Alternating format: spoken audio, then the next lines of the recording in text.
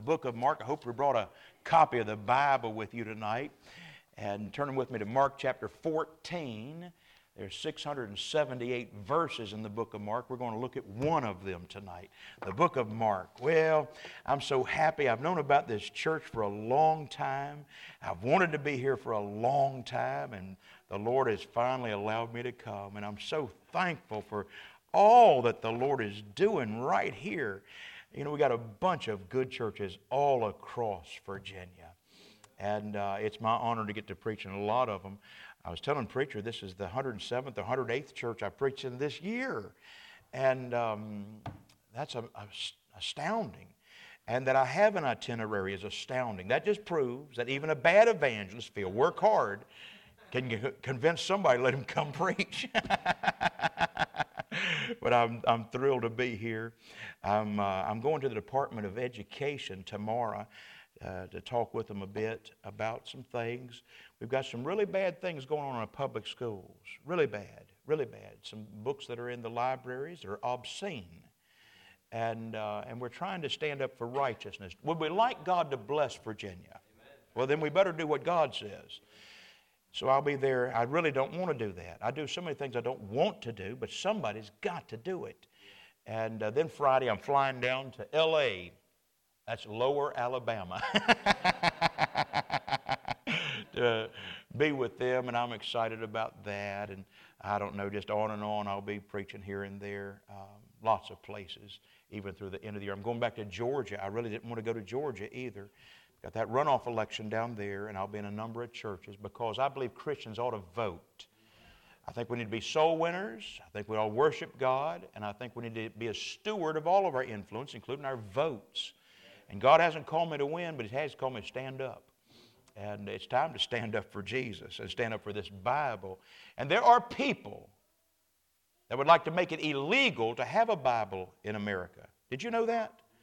Do you know in Scotland at one time it was against the law to have a Bible? Do you know in Canada right now it's against the law to preach against a particular sin? The unmentionable sin, if you preach about it up there in Canada, it's a crime. And there's people right here in Virginia that wants to make that topic a crime to be preached on. But look, if it's in this book, you got to preach it. If you're an honest preacher, and we love people, but we got to stand with God. I didn't design marriage, God did, between a man and a woman. God made two kinds of people. He made boys and girls, you know, men and women. And there are a lot of people confused on a lot of these things, and some of them are in office. It's astounding, isn't it? Doesn't look like somebody that would be that confused would be in office, but we have some. And so we're working hard on those kind of things. But more than anything, we want to get people to Jesus. That's the solution, friends. That's the solution. Is this Word of God right here, the Savior. What is the theme of the whole Bible? The gospel of Jesus Christ. Who's the hero of the whole Bible? Jesus. Is there a villain in the Bible? Yeah, the devil. There is a devil. But I want us to look at Jesus for a few moments tonight. Mark chapter 14. I will mention these CDs out there. They've spent the day in my car, in my trunk. They're lonely. They want you to adopt them into your family. These Bible stories for kids. We take stories right from the Bible. And they're dramatized and all that. And true to the Word of God. And there's a cat involved. He never talks, but he meows every now and again. Old Simon the cat is in there, Mr. Hightower. And then that song, Safely Home, there it is on a CD. And all the CDs are any size donation. I really mean that. You can go out there and donate whatever you want. There are prayer cards out there. And whatever you want to donate to help Bible Truth Music keep going. Oh, I do have one of these. I only have one of these with me. But this is our brand new coloring book. If you want to order some of those, we'll be glad to help you. If you want to get 25 of them to give them out in your neighborhood. What this is a 32-page gospel tract disguised as a coloring book. It's got scripture on every page and right from our Bible. Let's get in the Word of God now. Here we are, Mark chapter 14. I thought this might be appropriate for tonight. Verse 26. And when they had sung an hymn, they went out into the Mount of Olives. Let's read it together. Ready? Begin. And when they had sung an hymn, they went out into the Mount of Olives. This is Jesus Christ. He's got His disciples with Him. And they're having the Passover ceremony. And it's very interesting. It's the only place in the Word of God where Jesus is recorded singing. Now, it's in the parallel passage in Matthew chapter 26. The same episode is found there. It's a parallel passage. It's the one time in the Bible recorded for us that Jesus sang. Now, I believe he sang many times, not just this one time, but this is the one time it's recorded. Now, music's talked about a lot in the Bible, 754 references to music in the Bible. There's a lot in the Bible about music. Moses was a songwriter. The first music teacher ever was a fellow we find there in the book of Genesis named Jubal. He was a music teacher. And God himself sings, Zephaniah chapter 3. And you read on in the Bible, and Paul and Silas, they're singing down there in prison. And we hear about that new song talked about there in Revelation. And on through the Bible, we see music. And hey, when your heart's full of Jesus Christ, you do want to sing. The singing tonight has been marvelous. All these songs and all these choruses, I have loved them. And Miss Rebecca does a good job on that piano. I like that. Good pianists can help the congregation sound a lot better, you know. Covers up all them bad notes that we're singing. But this is the one time of Jesus singing. So what kind of voice did Jesus have? Was he a tenor? Was he a baritone? Was he a bass? I don't know. Most of our men are baritones. They're not very high. They're not very low. Most of us are just kind of mid-range. What tessitura, what vocal range did Jesus have? I don't know. What timbre of voice did Jesus have? Timbre, spelled T-I-M-B-R-E. It's pronounced timbre. You know, everybody's got their own tone color. You know, you call somebody on the phone and you recognize their voice. You know, sometime back my wife was sick and she called me on the phone one day. She said, hello. And I said, oh, sir, excuse me. I said that. And I shouldn't have said that, you know. But even though she is sick, I could still tell it was her. I could tell it was my sweet wife, Renee. We've been married almost 40 years. And I could tell it was Renee. That timbre of voice was still there. I don't know what Jesus' timbre was. I don't know his vocal range. But I know a few things. I know Jesus Christ is perfect. And I know that includes his music is perfect. How many in this room ever sung a wrong note? I'm looking at Brian right now. You ever sung a wrong note? Yeah.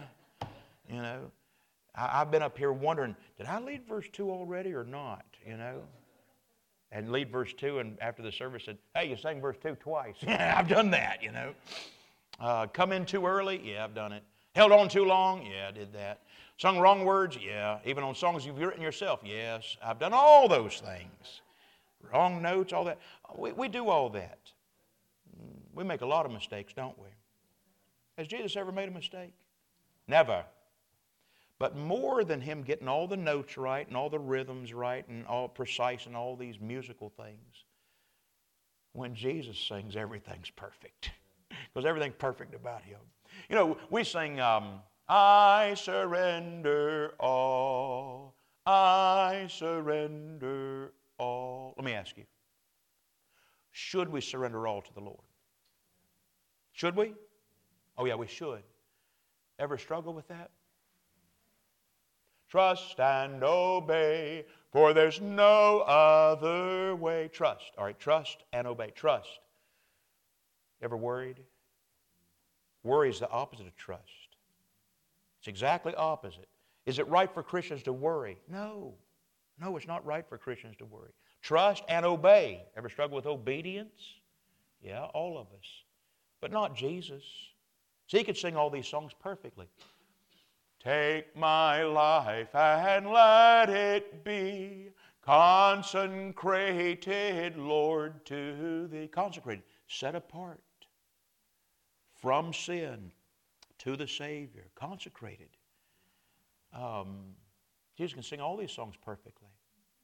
He said it this way, my meat is to do the will of him that sent me. Let me give you 4 little points real fast. Number 1, in this verse, it says, and when they, the word they, it's a pronoun. It means Christ and his disciples. So number 1 in my little outline, I titled the sermon for tonight, Our Singing Savior. Our singing Savior. Well, point number one, our Savior sang with His group of disciples. He was singing with His group of disciples. Do you know that most of the music talked about in the Bible is group singing? It's not a soloist. It's not a quartet. It's the whole group. Let me read you some Bible. If you're listening, say amen. Amen. Oh, good. Psalm 66, verse 4. All the earth shall worship Thee and shall sing to Thee.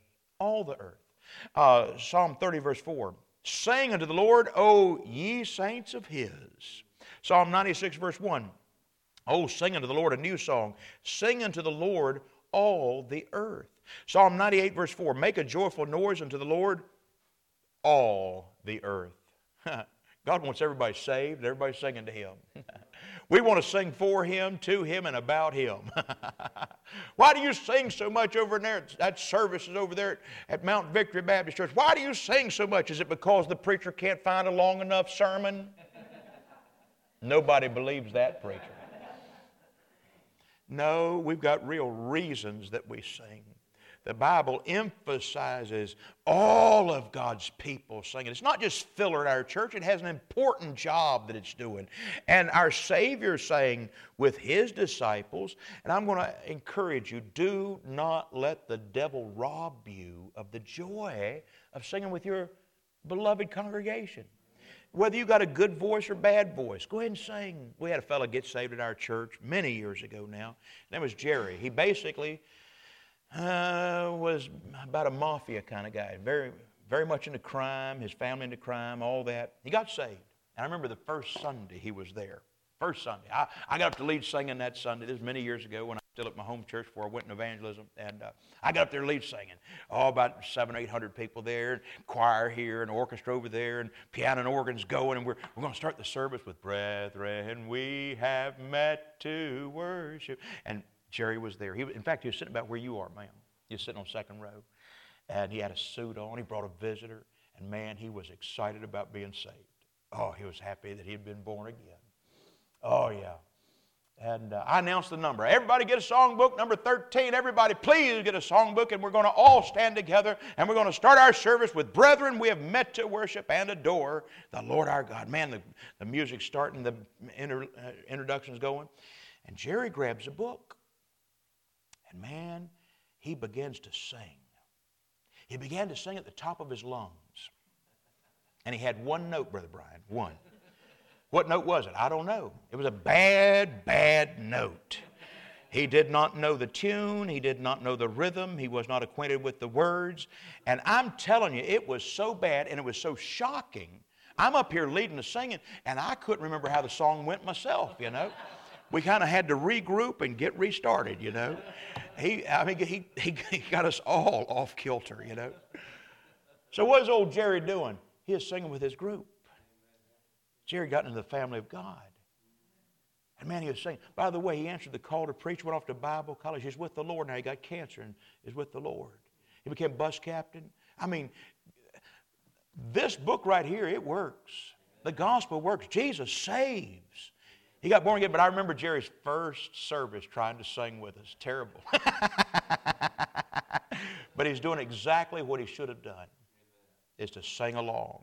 And see, Jesus sang with His group of disciples. Let me give you two more verses. Psalm 149, verse 1.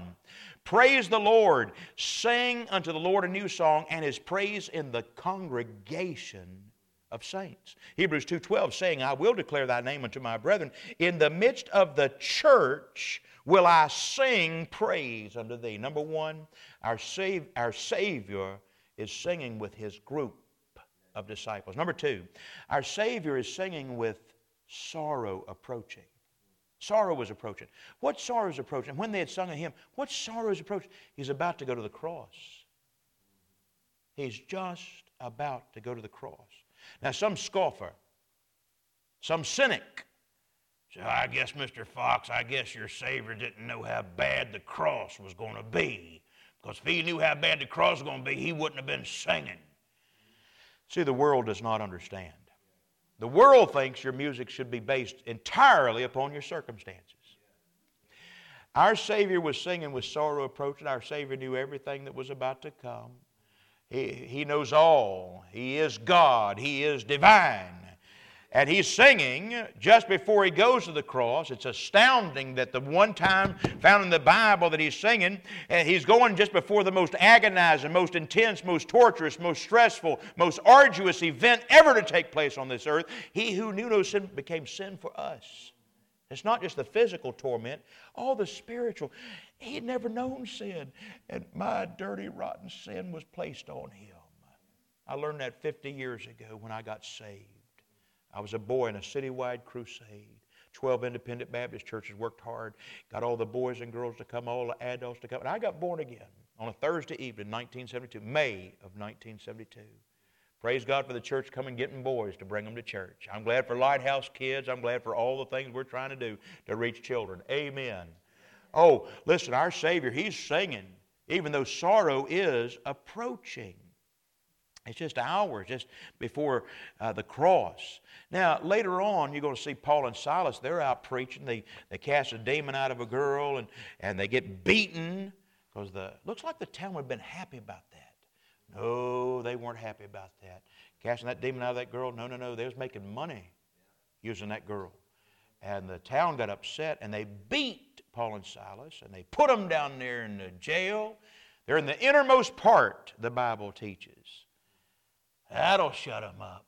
Yeah, we'll beat them and put them in maximum security. There we go. Hey, what are they doing down there? Oh, they're praying. And they're singing. Where'd you fellows learn that? To sing at such a dark hour? We learned that from Jesus. Because, see, a Christian song is not based on our circumstances. What's our music based on? Faith in God. Jesus said, have faith in God. So when we're on top of the mountain, we sing. When we're in the storms of life, we still sing. We still sing. And we still sing victory in Jesus when we're in the deepest valley. Oh, yeah. A Christian, God gives a song even in the darkest of hours. Number one, our Savior is singing with His group of disciples. Number two, our Savior is singing with sorrow approach. Number three, I want you to help me on number three. I want you to look at the verse. Everybody look at the verse. And when I pause, I want you to say the next word out loud. Verse 26. When I pause, say the next word. Verse 26. And when they had sung an... number three, our Savior is singing godly music. He's singing a hymn. It's not a Roman march or some, Greek chant. No, he's singing a hymn. All right, Brother Fox, exactly what is a hymn? We know the composition form of a hymn has changed throughout the years. They come up with new formulas for what a hymn is. So I don't know exactly what the hymn form was in that. But for example, right now, today, according to composers and all that sort of thing, a hymn does not have a chorus. So you mean, blessed be the name, blessed be the name. You mean that's not a hymn? Well, not according to the technical definition of hymns today. We put it in a hymn book, and we got a lot of songs in there that have choruses. Oh, How I Love Jesus has a chorus. A lot of our songs have choruses. Amazing Grace does not have a chorus. But some do, some don't. All right, so what is a hymn? There's a couple of things I do know. Number one, a hymn has always been a song associated with God. Amen. Secondly, a hymn has always been a song associated with God's people. I don't know if it had choruses or not. I don't know how many verses. I don't know all that formula, composition formula, but I know he's singing godly music. Amen. Probably, I don't know this for sure, but probably he was singing what's called the Hallel. The Hallel, Psalm 113 through Psalm 118. The Jews traditionally, not always, but almost always, just before the Passover meal, they'll sing Psalm 113 and Psalm 114. After the Passover meal, it's Psalm 115 through 118. That's very likely what he was singing, just Scripture. It's astounding, isn't it? The one time that we see him singing, it's teaching us so much. He's singing with his group. That's the most effective music in the world. I like soloists, but man, give me a choir. And after the choir, give me a great big congregation. Oh, yeah. The world has no music that compares to God's music. God's music is the best. We've had these crusades. We've had as many as 9,000 people in a service. And you get 9,000 with a bunch of them that have been saved. And they're singing at the top of lungs, Amazing Grace and How Great Thou Art. The world has nothing that compares to that. But our Savior's singing godly music. May I make a little comment here? There is ungodly music that should not be found in any of our homes. I'll just be honest. Dads and moms need to guard their homes against certain kinds of literature shouldn't be in the home. Certain kind of programming should not be inside the home.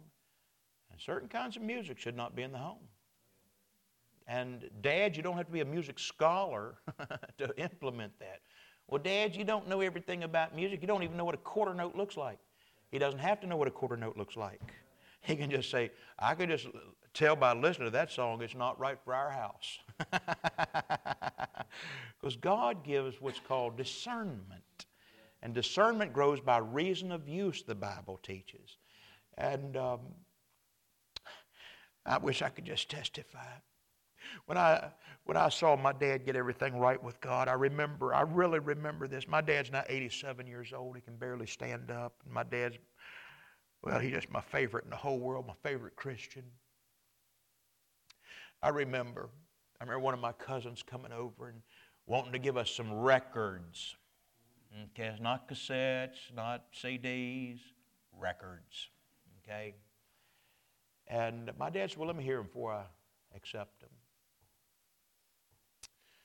And my dad said, Kenneth, to my cousin, he said, Kenneth, I really like you, but we can't let that music in our house.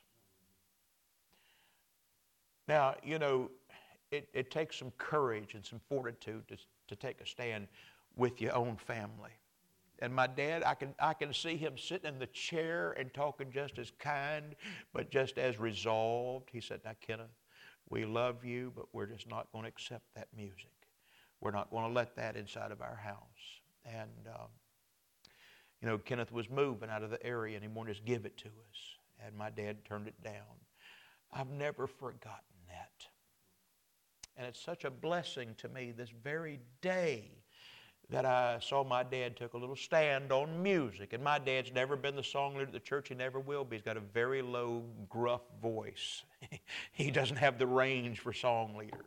But I'm so happy that he kept the right kind of music in our home. And then lastly, so number one, our Savior's singing with his group of disciples. Number two, he's singing with sorrow approach. Number three, he's singing godly music. And then the last thing I want you to notice, one more time when I pause, say the next word. In verse 26, when I pause, say the next word. Verse 26, and when they had sung a hymn, just before they went, they sang. So I put it down this way in my notes. Our Savior sang in preparation to go. They're getting ready to go. They haven't went yet. They're getting ready to. But in preparation to go, they sang. I got meditating on that. Got thinking about that. Hadn't really noticed that word. So I got studying, getting ready for preaching this verse. Before they went, they sang.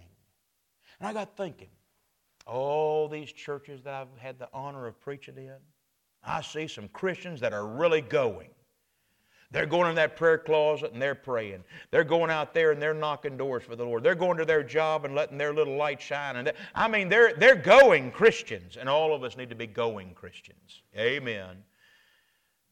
But I do see some Christians that are not going. They're not going to read this book, doesn't seem like it. How can we be healthy Christians if we don't read the Bible every day? Amen. If we don't get in that prayer closet, if we don't go in there in that prayer closet, should every Christian have a prayer list? Well, of course. Of course. And I see some going Christians, but I see some Christians not going. I also see some Christians that, man, they are singing. I also see some Christians that are not singing. And I've been observing. Most going Christians are also singing Christians. And most Christians that are not singing, they're not going either. What will kill your singing? I'll tell you. Listen, you cannot lose your salvation. I'm glad of that. But you can lose your song. How do you lose your song? Sin. Backslide on the Lord. Quit reading the Bible. Quit going to church. Just quit being on fire for God. Quit having that holy zeal for the things of God. Just quit it. You'll lose your song. It's a real shame to lose your song. 9 times in the Bible it says when you get saved, you get a new song. There's 24 times in the Bible that says something is new in your life when you get saved. 9 times it says you get you a new song. Yeah. I want us to be going Christians. How about y'all? Now, I've been preaching just a few minutes tonight on the topic of our singing Savior. And I can tell you tonight that He is my Savior. Brother Fox, are you going to heaven? Yes. Brother Fox, why are you getting to go to heaven? Because a little over 50 years ago, I received Christ as my Savior. And so I know I'm headed to heaven. Not because I'm any good. I'm not. It's because my Savior's good. So I wonder if there's anybody online who's never received Christ. I'm glad you're online. And I'm glad for everybody here tonight. Have you received Christ? I mean, how can you really sing Christian music if you don't have Christ? I want you to stand. And we're going to open these altars. If you've never received Christ, you need to tonight.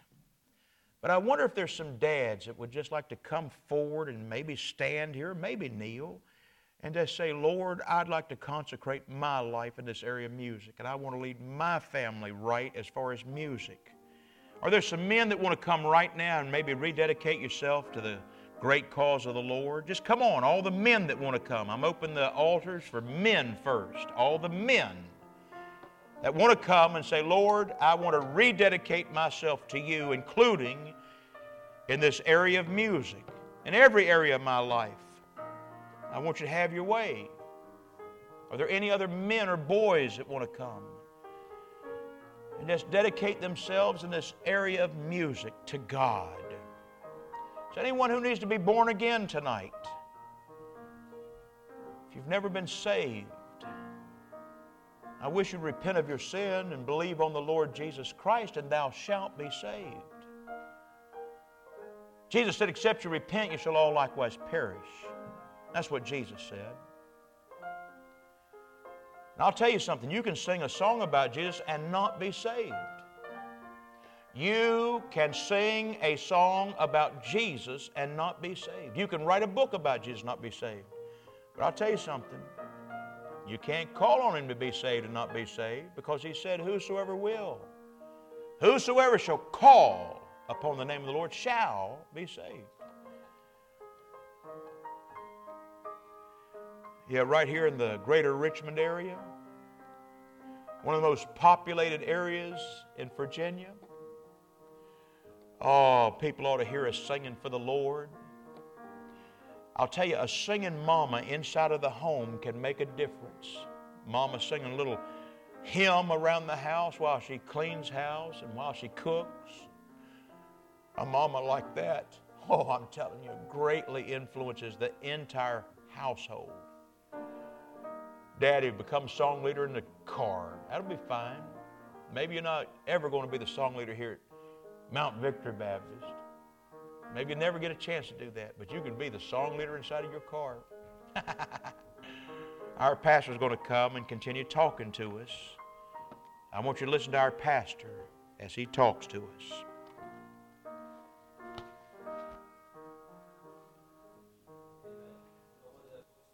Things, honestly, is music in the home, really, and in a church, honestly.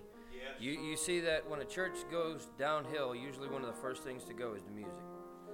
The music starts going wrong and the church is not far behind it.